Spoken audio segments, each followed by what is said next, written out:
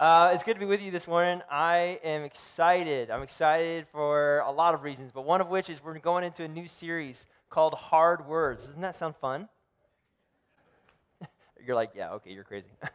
Yeah, it's going to be good. We're talking about difficult conversations. We're talking about the moments where a conversation maybe turns to something severe, where you're hoping that it doesn't, but then it does, and then how do you handle yourself in the midst of that? Trying to find hope there, trying to find Jesus there, trying to find a way in which to glorify God and to bring peace, because we all know that these conversations happen no matter what. I mean, I wonder who among us has ever been in a conversation that has turned maybe a little severe. Everyone who's married in the room says, not me. I don't know what you're talking about. Never been there. But we've all been there, really. We're in a conversation, and then all of a sudden it takes a turn, right? And we know that something has happened, and it becomes tense. And then some of us in that moment, feeling attacked or undermined, lash out and begin blaming or trying to manipulate the situation in order to prove how right we really are. And maybe some of us kind of cave inside, become really quiet and really silent, and maybe in that place start developing ideas of malice, maybe even bitterness. In the worst case scenario, hatred, and allowing it to brood up in our hearts. How many of us have then tried desperately to crawl out of these situations, tooth and nail, only to find that we're digging a deeper and deeper hole that we can't get out of? I would guess, if I was going to ask for a show of hands, that all of us would be like, yep, I've been there. I know that feeling. And it's hard, and it's difficult, and it doesn't, our best selves don't really normally come out in those situations. You know what I'm saying? It's hard to really be like the fullest version of you in that moment because you feel scared, or you feel in a place where you don't feel safe, or you feel like you're being attacked, or then you act in such a way that you kind of regret in the moment, you know? We've all been there. Those moments are hard and uncomfortable, but we must not underestimate them, and we definitely can't ignore them. These kinds of conversations have led to some disastrous endings, like broken relationships, loss of trust, loss of credibility and integrity, loss of important, sometimes multi-million-dollar accounts like that. Not to mention divorces and churches splitting, and even nations going to war. So from the way that I see it, these kinds of conversations, if underestimated or if ignored, we ignore them to our own peril most of the time. And putting together the wrong words at the wrong time can create this explosively damaging situation. And when I stand back, and as I have kind of stood back to get a large view of this topic, as I've been preparing my heart and mind for where God is taking us in the next few sermons that we'll hear in the next few weeks, I've had to just ask myself, there's got to be a better way. Like, there has to be a way to engage these conversations that actually bring life out of us, right? And then also at the same time, give God a lot of glory so that he shines at the end of it. And the good news is that I really, really think that there is. I really believe there's a way for us to implement practices that are well-researched and that are good, full of wisdom, and also come to Scripture and see how the pages of the Bible can actually interpret and transform our heart in order to perform well in these moments of difficult and hard conversations. I mean, this is, in my mind, directly connected to this idea of the ministry of reconciliation that we read about in 2 Corinthians chapter 5. In 2 Corinthians, Paul is writing to the Corinthian church, and he's saying to them, hey, Jesus has come and he has made a way for us. We were once separated from God in our sin, and then Christ came and literally built this bridge into the life that God has for us. And now he's left the church with this ministry, this job of reconciliation, to cross the bridge into the life of God and to bring as many people with us as possible. And these moments, these kinds of conversations can be avenues, can be cars that we ride on over the bridge into the life of reconciliation. I mean, these moments are crucial, and we can't underestimate them, because this is a part of what it means to be a follower of Jesus. It's connected to that. This topic is directly linked to the Great Commission. This is a discipleship issue at its core. And it's also a discipleship opportunity. I mean, think of it like this. If in your jobs, if in your offices, what if every Christian in your office had the reputation of someone who could engage these hard conversations in such a way that brought about a resolution, a plan of action, and actual healing?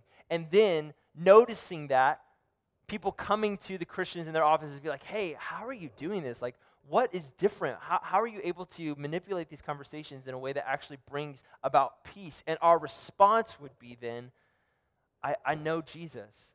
This is a natural overflow of the life that I have with him. Do you want to know more about it?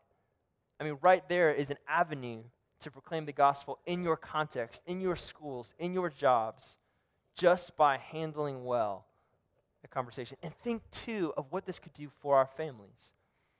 I mean, no family is perfect. Every family has disagreements. We all get that. That's just intrinsic to our nature. But what if these moments were not seen as a moment to create separation maybe between you and your spouse, or you and your kids, or kids to parents? But what if instead they were seen as opportunities to shine the love of Jesus? What if instead it was an opportunity to actually come together instead of being afraid of being pulled apart? What if that was our reality instead of something else? And that's that's what I want to talk about. That's what we're going to talk about in the next few weeks, of how to equip this church and this body of believers to handle this topic of discussion really well in order to bring God glory and to enhance our hearts and lives. We want to recognize the crucialness of these moments, of these discussions, of these conversations. We want to dignify them for what they are, because they are hard, right? They're not easy.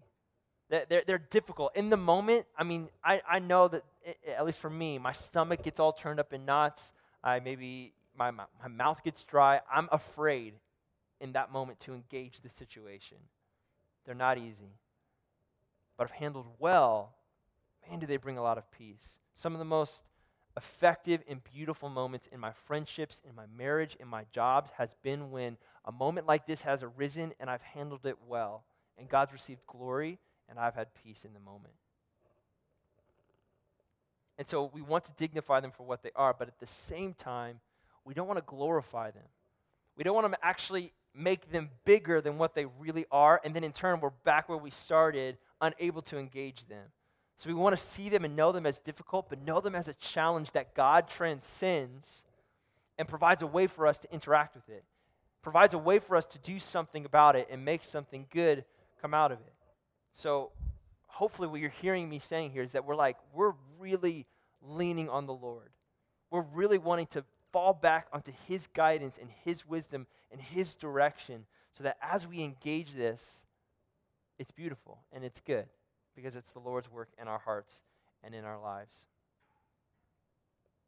I mean, my hope for any sermon series, for anything that we do at this church, is that we create and we help y'all become better disciples of Jesus, so that you go out from this place into your context and literally, through the power of the Holy Spirit and the text of Scripture, change the fabric of reality around you. That you make a difference because of Christ in you. I mean, that is real. I really believe that. I would not be in this job up here standing if I didn't, with my whole heart, believe that is a reality that we can all live into. So,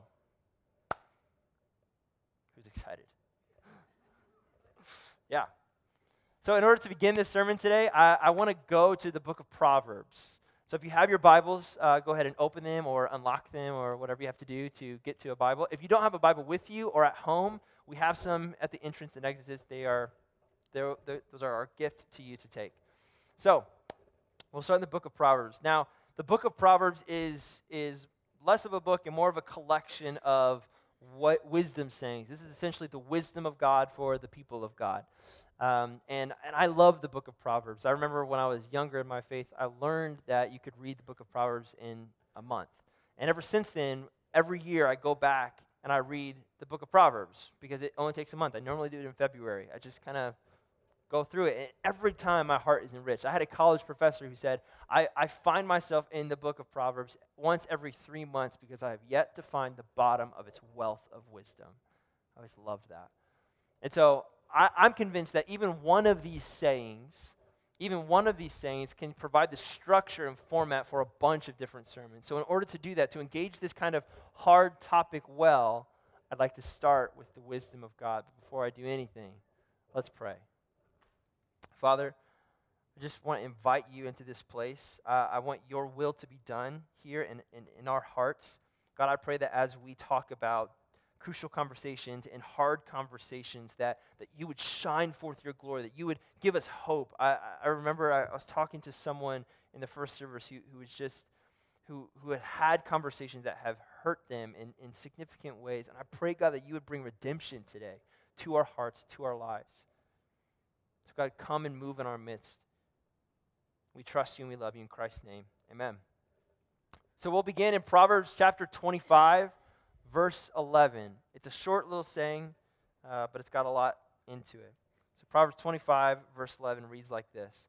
A word fitly spoken is like apples of gold in a setting of silver.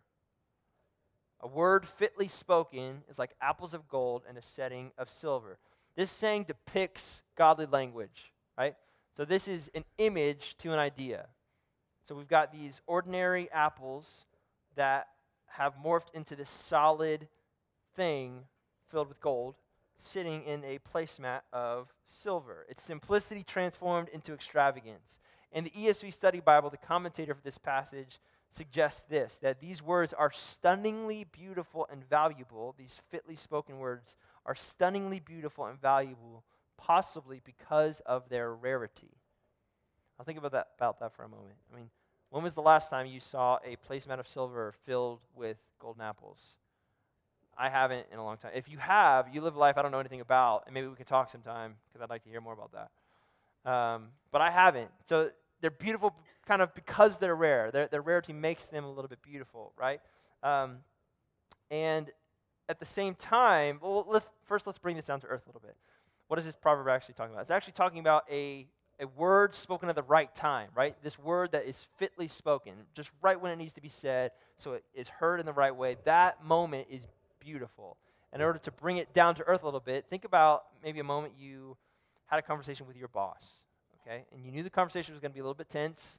You were kind of ready for it, going into it, and you enter into the conversation, and all of a sudden, it's going well. Like, you're saying a lot of stuff, and they're accepting it in really good ways, and the conversation keeps going and keeps going well, and then at the end of it, it went really well. It was successful. You have an action plan now. There's maybe some resolution that wasn't there before, and you walk out of that office building feeling like you climb a mountain. Like, you're ready to run a marathon. Let's go. Like, that's an excellent feeling.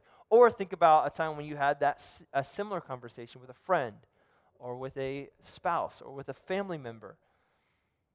That is empowering. Like, that is. I think we can all agree that those moments are incredibly and increasingly beautiful, and they're also somewhat rare too.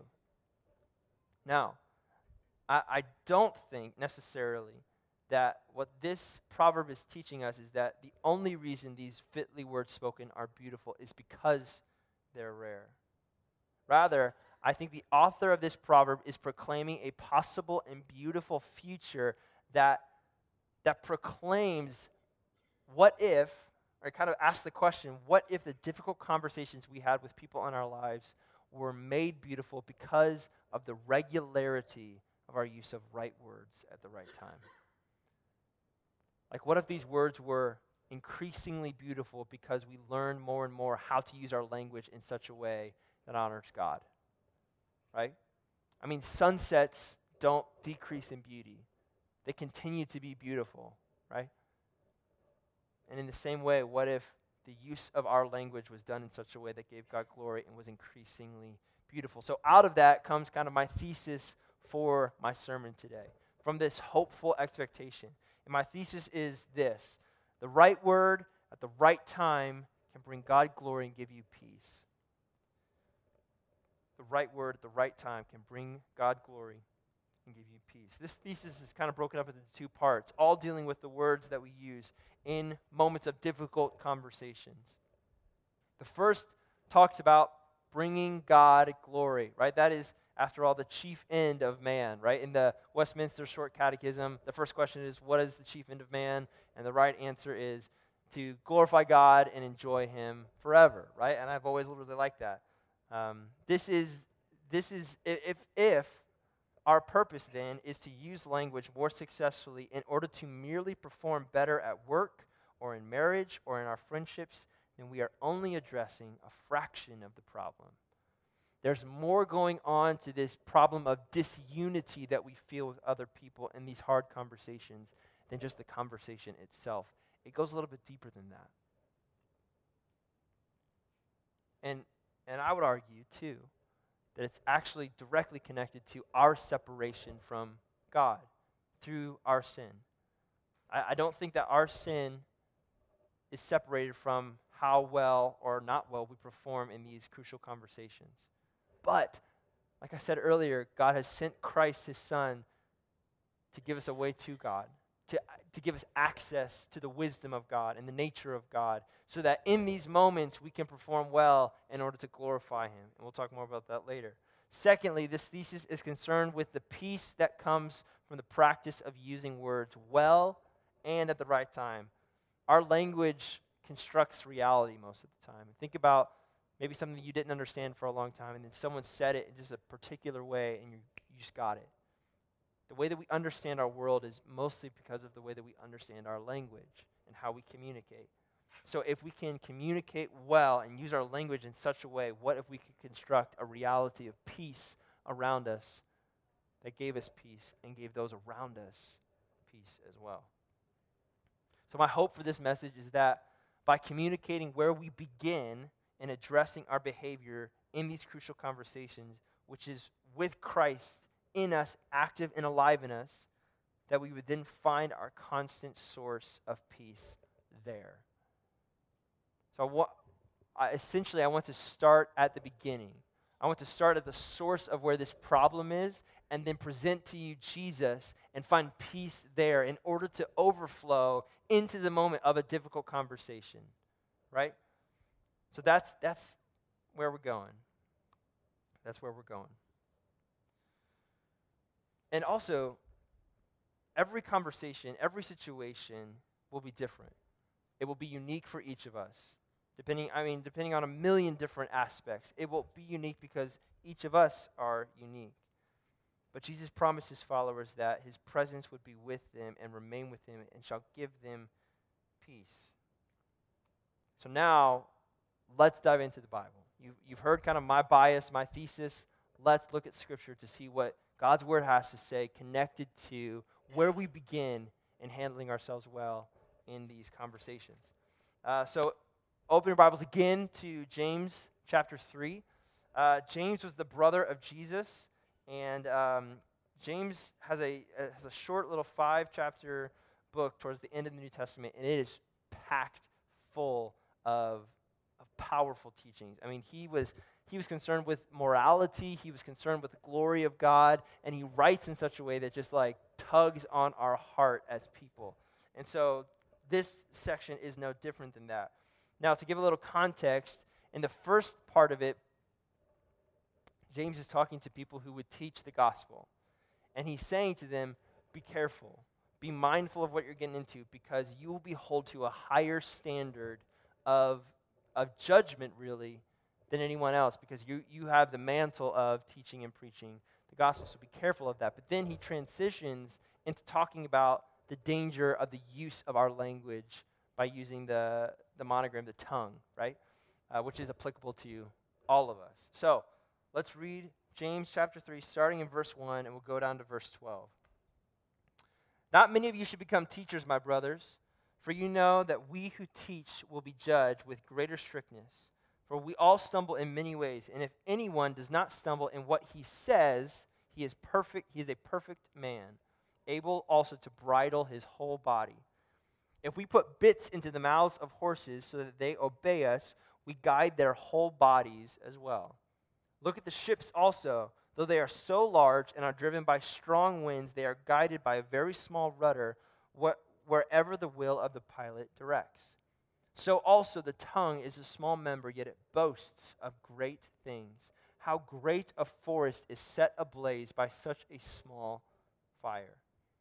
And the tongue is a fire, a world of unrighteousness. The tongue is set among our members, staining the whole body, setting on fire the entire course of life, and set on fire by hell.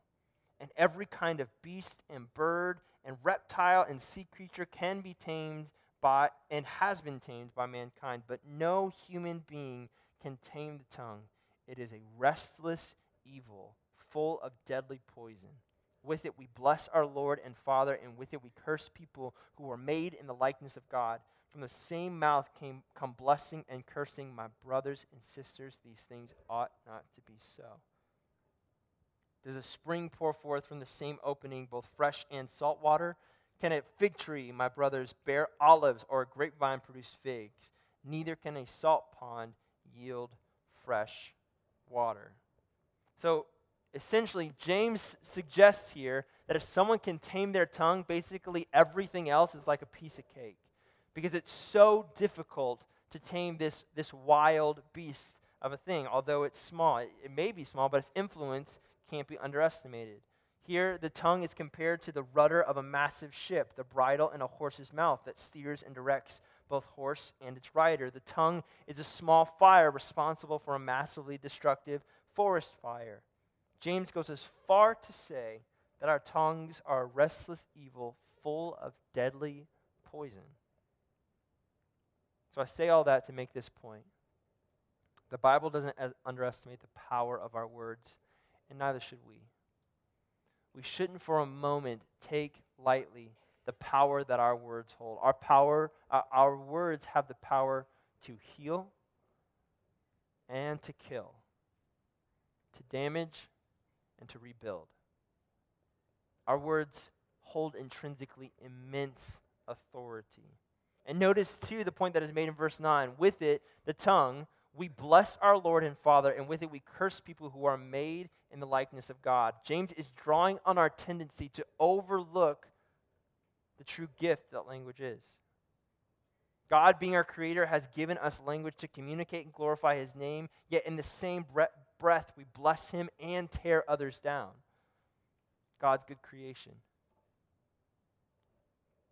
James goes on from here in the next verse to say, my brothers and sisters, this ought not to be so. He's essentially saying, don't mess around with this gift. There is potential danger in here that can kill your reputation and kill a relationship. It can ruin a person's heart and life. And I know, I guarantee that even as I'm saying this, some of you in this room are replaying moments in your life where a word was spoken to you that still is with you to this day, damaging you. And I would go maybe even further to say that some of us are remembering a moment in time when we said something that we know damaged and hurt another person. And James is telling us, you're misusing your gift, or the gift has been misused upon you. And it ought not to be that way. We ought to recognize the power we have in our words, and from that, use our gift to glorify the gift giver. This then also should emphasize to us that when our words are used incorrectly or inappropriately, specifically in order to curse or hurt or abuse those who have been created in the image of God, we not only neglect the power of this gift, but give into its darkness.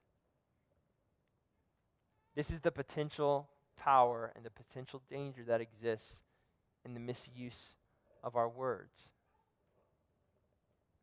How many fires have been started in your office or home or friend group due to gossip or bitterness, due to a lack of engagement in crucial conversations? How many of us have known the good we ought to have done and neglected it and started a fire that became bigger and bigger before we ever knew what to do about it? How many of us, if we could, would go back and maybe hold our tongue or say something different? Further, how many of us have used the power of our words to steamroll over a friend because we felt backed into a corner that led to the destruction of a good relationship, or maybe even a good marriage or partnership. It becomes very real in that moment when we connect our own story to the power that words hold in our real life. So James is stressing us to recognize this shouldn't be messed around with. We should learn to do this well, and not in order to tear someone down, but to glorify God. Because the truth of the matter is, a ship's not getting where it wants to go without the rudder. It's not going to get to its destination if it can't steer, right?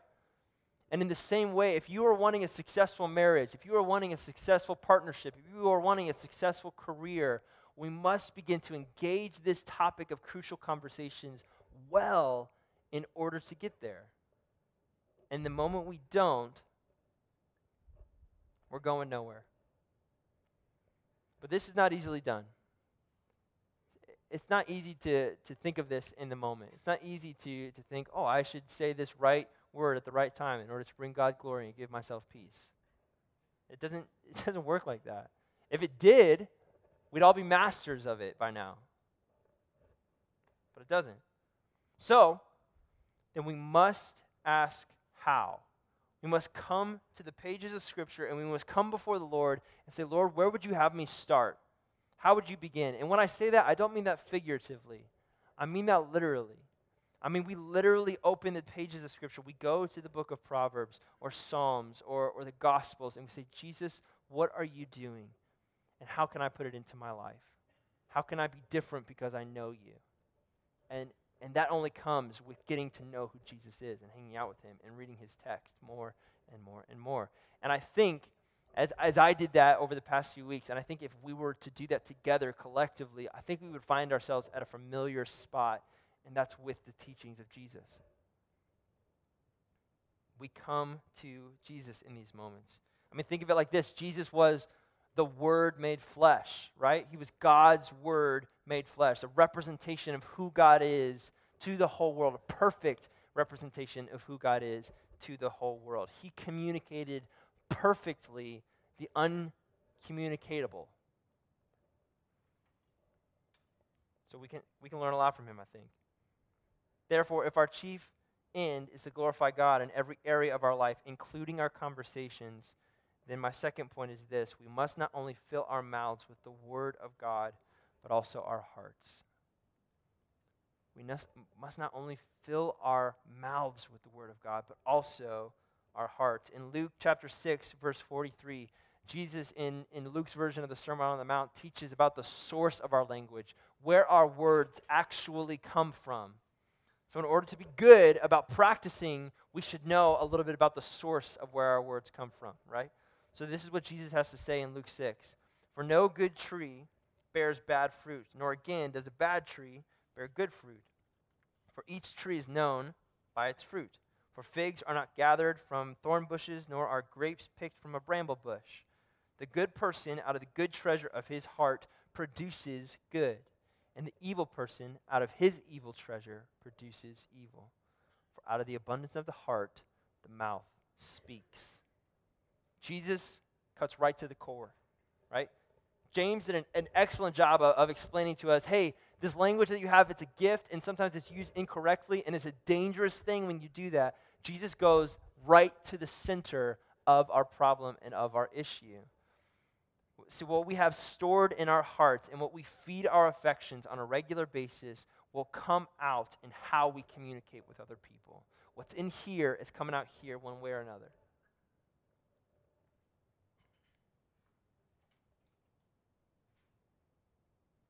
So while James emphasizes the potential danger in our words, Jesus emphasized the potential danger in if our hearts aren't made right or aren't good. Therefore, in order to begin engaging in crucial conversations in a healthy way, we must begin by looking at our values, our affections, our character. If the source is anywhere but those, but the heart, but the character of who you are, it's not the source. Because out of that is where our reflexes come. And I think if we're honest, in the moments where we're in a hard conversation, almost none of us are probably thinking very much anyway. Right? It's an emotional response most of the time because we either feel backed into a corner or we feel like we have to prove that we're right somehow. And so what comes is like what is right there, face value in our emotions. And so in order to do well there, we have to come in prepared. We have to come in ready. Our hearts need to be transformed before we get there in order to do it really, truly well. And not just once, but for the long haul. To continue to do it well over time in order to gain a reputation of doing it well, right?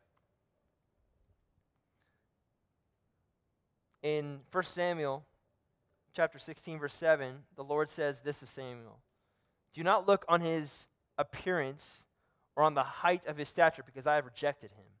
For the Lord sees not as man sees. Man looks on the outward appearance, but the Lord looks at the heart." And this should come to us as a challenge in this context. Because the truth of the matter is, we can maybe every once in a while have a successful, difficult conversation. No problem. We might be able to do it, we might be able to get like really good at it and like find practices that work really well for us and implement those practices in conversation with people, and then at the end of it be like, yeah, I've done a really good job. But the truth of the matter is, God is not blown away or impressed by what we see. He looks much deeper than that. God is interested in what you are feeding your character. He is interested in what you are feeding your heart on a regular basis.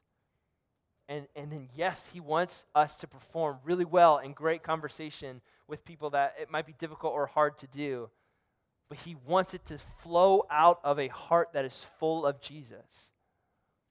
He wants the source to be transformed before the action is transformed. The two work in tandem. The thrust of this teaching by Jesus hinges upon true treasure. And my friends, Jesus himself is that treasure. Nothing else. Without the transformation of our hearts, then we are simply implementing good ideas that can help us succeed in life. But God is calling his people to succeed in eternity. He's got this long view of time, right? He's not interested in us performing great at our jobs for a little while. He's interested in us being with him forever, to experience a life with him forever, a life that continues to get better and better and better, that glorifies God more and more, and that we have more peace that spills out from us into our context, into our jobs, into our families. That's where he's going. That's where he's moving us. No amount of best practices will transform our heart. If we are a Jesus-saturated people, then from our mouths will come forth blessing upon blessing.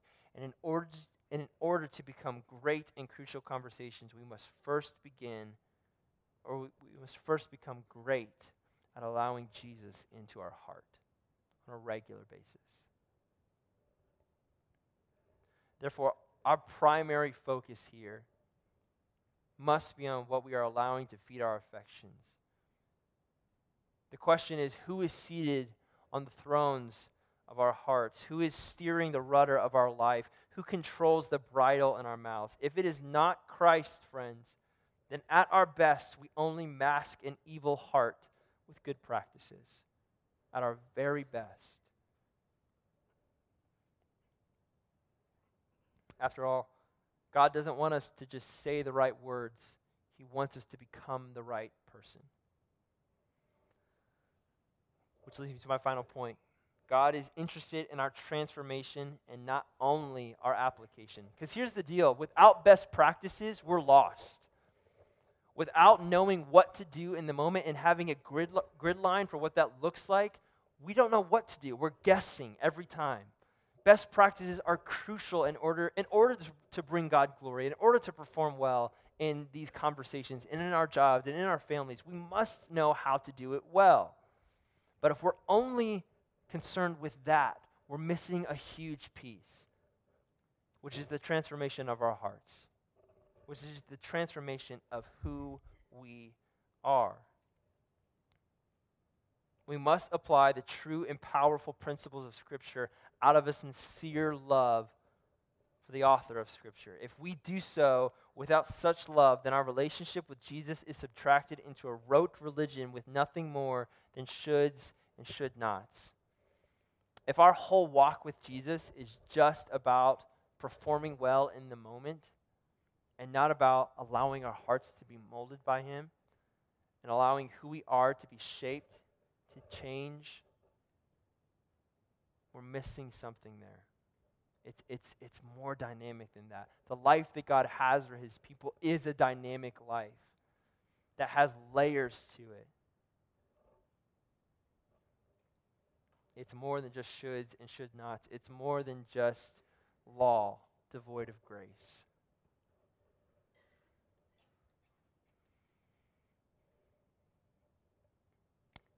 I think the best practices in Scripture become the best when our love for Jesus continues to grow and mature. Best practices, in my mind, spring out of love, spring out of a dynamic relationship with the one true God who has created a life for His people that is beautiful and powerful in nature. So as we begin this series, our hope as a church is that we would discover a deeper and fuller love of God and His Word so that we might apply the principles or best practices surrounding these crucial conversations and that our words would truly come from the heart. This morning we sang Be Thou My Vision, which is one of my all-time favorite hymns.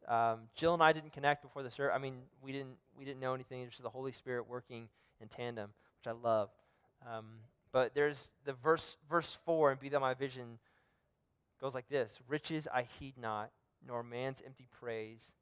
Thou mine inheritance, now and always. Thou and thou only, first in my heart, high King of heaven, my treasure thou art. That's my prayer for us today.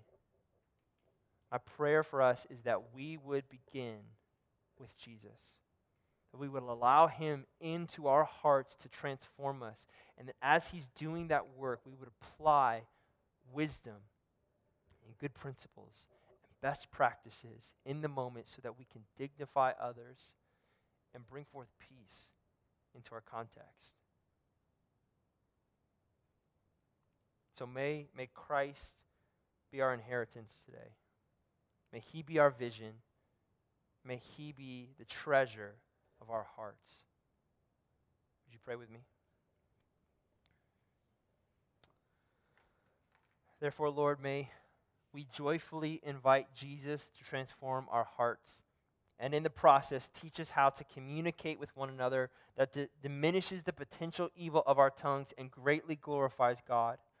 May we, by storing up good treasure in our hearts, become more interested in adding value to conversations than being right. Let us become excited at the opportunity to glorify God in the midst of hard conversations, and may we learn to honor those around us by the use of our words.